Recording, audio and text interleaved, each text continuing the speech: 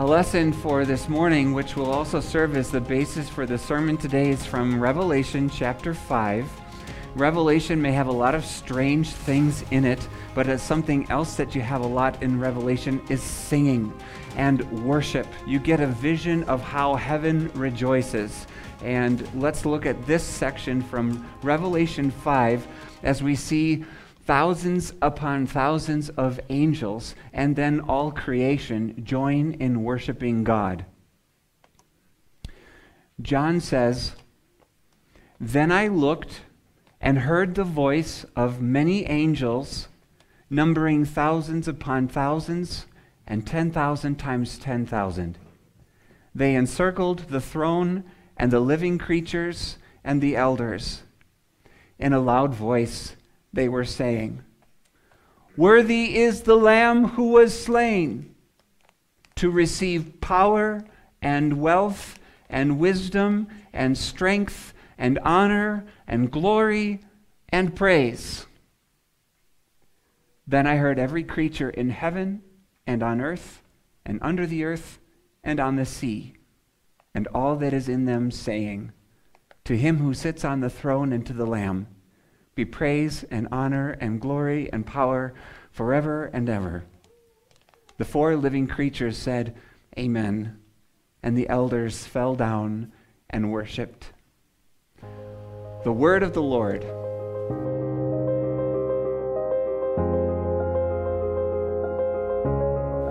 Christ is risen. My dear friends in Christ, I think I'm getting more and more emotional in my old age. I can say that now. I hit 40, so. But I guess in another way, you feel a text. You're meant to enter a space in Revelation 5. You kind of lose your surroundings because of it. You drop everything. And you enter a space in Revelation 5 where we did before, and you almost have your jaw hit the floor at the worship that happens. But before your breath is taken away, and maybe perhaps the brightest, warmest smile would grace your face, I want to prep you that some of these visions were just flat out, what was happening for John, just flat out difficult. I don't know if you remember last week when John fell on his face as though dead. Do you remember that? And if you were to have read and maybe done some homework as we try to tell our members what readings are coming up for Sunday, if you read a couple of verses in Revelation chapter 5 ahead of this, you would have been introduced to a problem. There was an angel that asked, "Who's worthy to open the scroll?" And your eyes go to, what scroll? There's a scroll. There's a throne in heaven. God the Father seated on the throne, and there in his right hand is a scroll with 7 seals. And this is a hard way to start for John, because there's a question being asked. Not yet a question being answered, a question being asked. Who's going to open the scroll? The scroll, we're told, is what reveals the future. Who's worthy to reveal? Who's worthy to rule the future? Anybody have a future they'd like ruled today? Anybody? Anybody interested in that scroll? Anybody wondering if this is controlled environment, if this is all spelled out somewhere that somebody at least would have the answers? And can you tell me who to put money on tomorrow? Just kidding, I don't know who's playing tomorrow, but you know what I mean? This is back to the future kind of moment. Is somebody going to own this future? Somebody worthy to open the scroll? And in Revelation 5, before these verses, do you know what we find out about John? He wept and wept. He wept and wept. And you would cry too if it happened to you. Because you have a future. Imagine what's going on in my heart with a confirmand of my own. And you think about future with the youngins. You think about next generation with the kids. You tell me I don't want that future in good hands? You tell me you don't look around you and say, boy, I sure hope we have a future together. He wept and wept. Who is worthy? And I wonder where Peter was. They'd seen the risen Christ twice.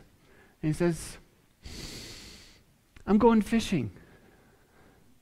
Of all the things you learned from Jesus, did he tell you to go back? He said, I'm teaching you to fish for people. Pretty clear mission statement. And Peter's just not there yet. He's just not ready.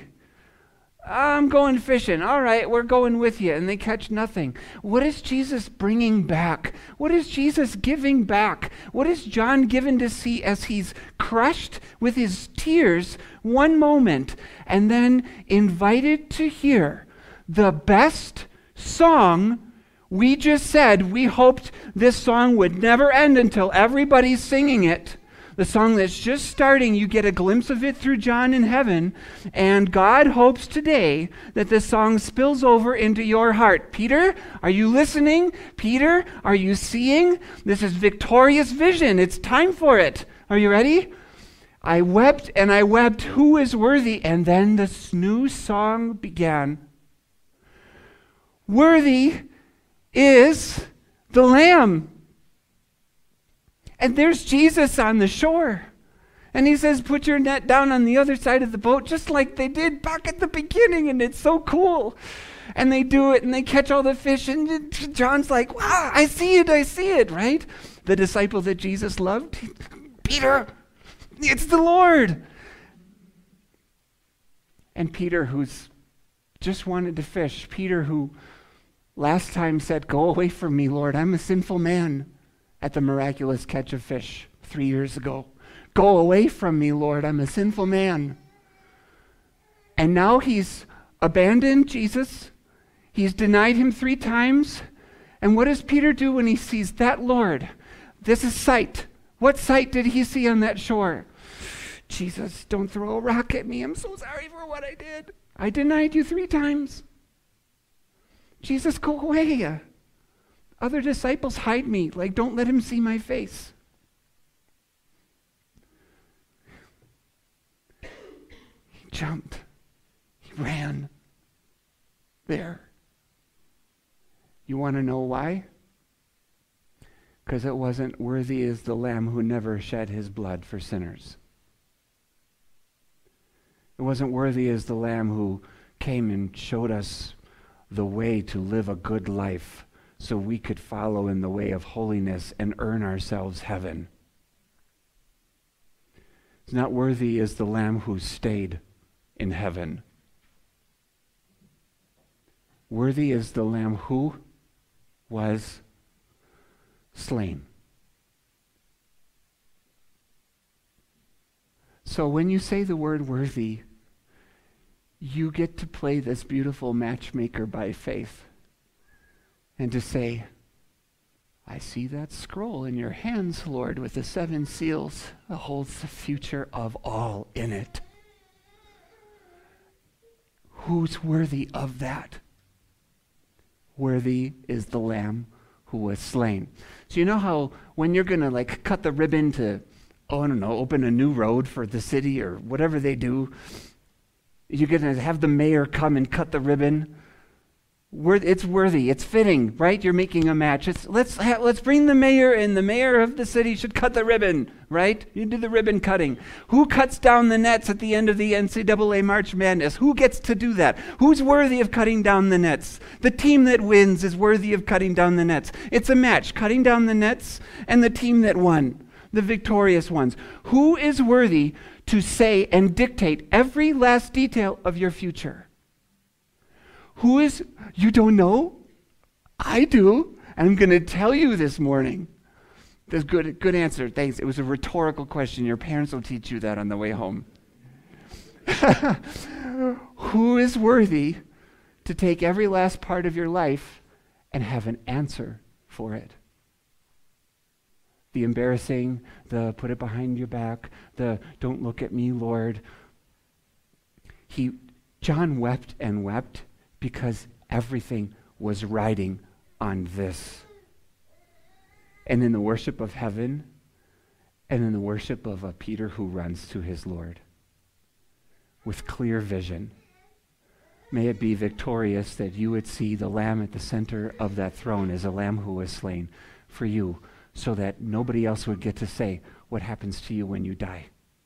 Nobody else gets to say what you deserve because of your sins.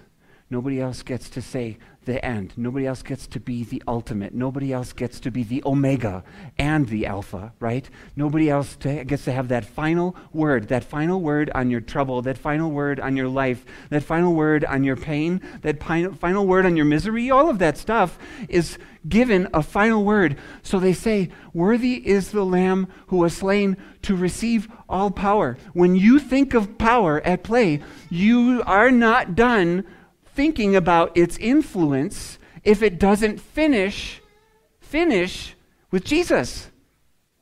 He receives all power. You know, this really hurt. People had power and they did something to me. I was the doormat in their life today. It was in their power to hurt me. It was in their power to fire me. It was in their power to send me away. But the power ends with Jesus. My story is dictated by him, reigned, ruled, revealed.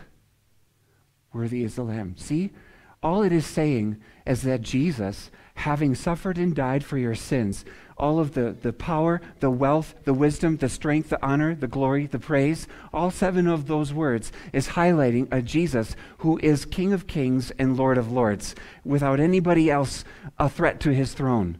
It's saying that he has the final word and the final say and the full rule, all power and might and glory in his grasp, in his hands, to be the great and glorious, loving, gracious dictator of your life.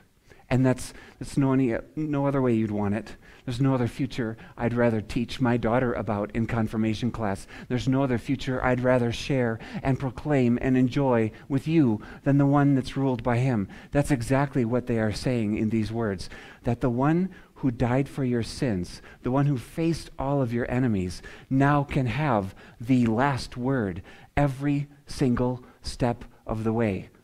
It's Jesus, the exalted one. That's it. So if you think Revelation's strange and hooky and weird, let it be crystal clear. See it in plain sight. It's no different than Jesus on the shore pulls the fish out of nowhere because he can. And you run to him because he's not an intimidator. He's not mean. He bled for you. He conquered for you. So great is the love that beats inside his chest. He made sure that he would not enter the state of his glory without having tackled and defeated every one of your problems and troubles and hell and death. There's your Easter devotion. Christ is risen. I thought it was pretty cool that when we put these lights up in here, we happened to end up with 7 strands. 7 strands of lights up in front of church as we celebrate 25 years of a living Savior that we proclaim here in this place. And you know what? I don't remember where we bought them. We got them off of Amazon, okay? But I don't know where they really came from.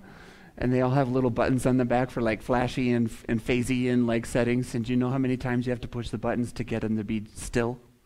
7 times. Revelation has fun with its numbers, and so does Living Savior. And it's a number for completeness. It's a number that takes your triune God in the 4 corners of the world and puts it together. And this is the beautiful middle. You actually have 3 songs in this section of the vision. You have 3 songs in this part of Revelation. You have one sung to the triune God who created. You have the right, you are worthy because you made us. And then you have a song at the end that we saw at the end of this lesson with the living creatures and the 4 things, right? The things on the land and on the sea and under the sea and all that is in them. 4 references, and there's 4 words. Worthy are you to receive. They have 4 words, so it's kind of cool, 3 and 4. And what's in the middle? Thousands upon thousands of angels. And they say, worthy is the Lamb. You have all power. You have all wealth comes from you. All these blessings. You made yourself poor. We are so rich in you. You looked the fool on the cross. This is wisdom, okay? I'm going through my 7. You looked the fool on the cross. How weak, how pathetic. Like, if you're really the Son of God, do something different and come down. But what a plan. What a plan to rule my life for all eternity. You did the thing so you can unroll the scroll. How wise you are. What a fulfilled scripture you have made for us. All wisdom be to you. And strength and honor and glory and praise, that all creation will not going to be done until everybody learns the song and sings the 7, because then completeness comes to completeness, and we will be gathered together in heaven and sing the song for all eternity. My dear brothers and sisters, soak it up. It's the meaning of Easter. Christ is risen. He is risen indeed. Amen.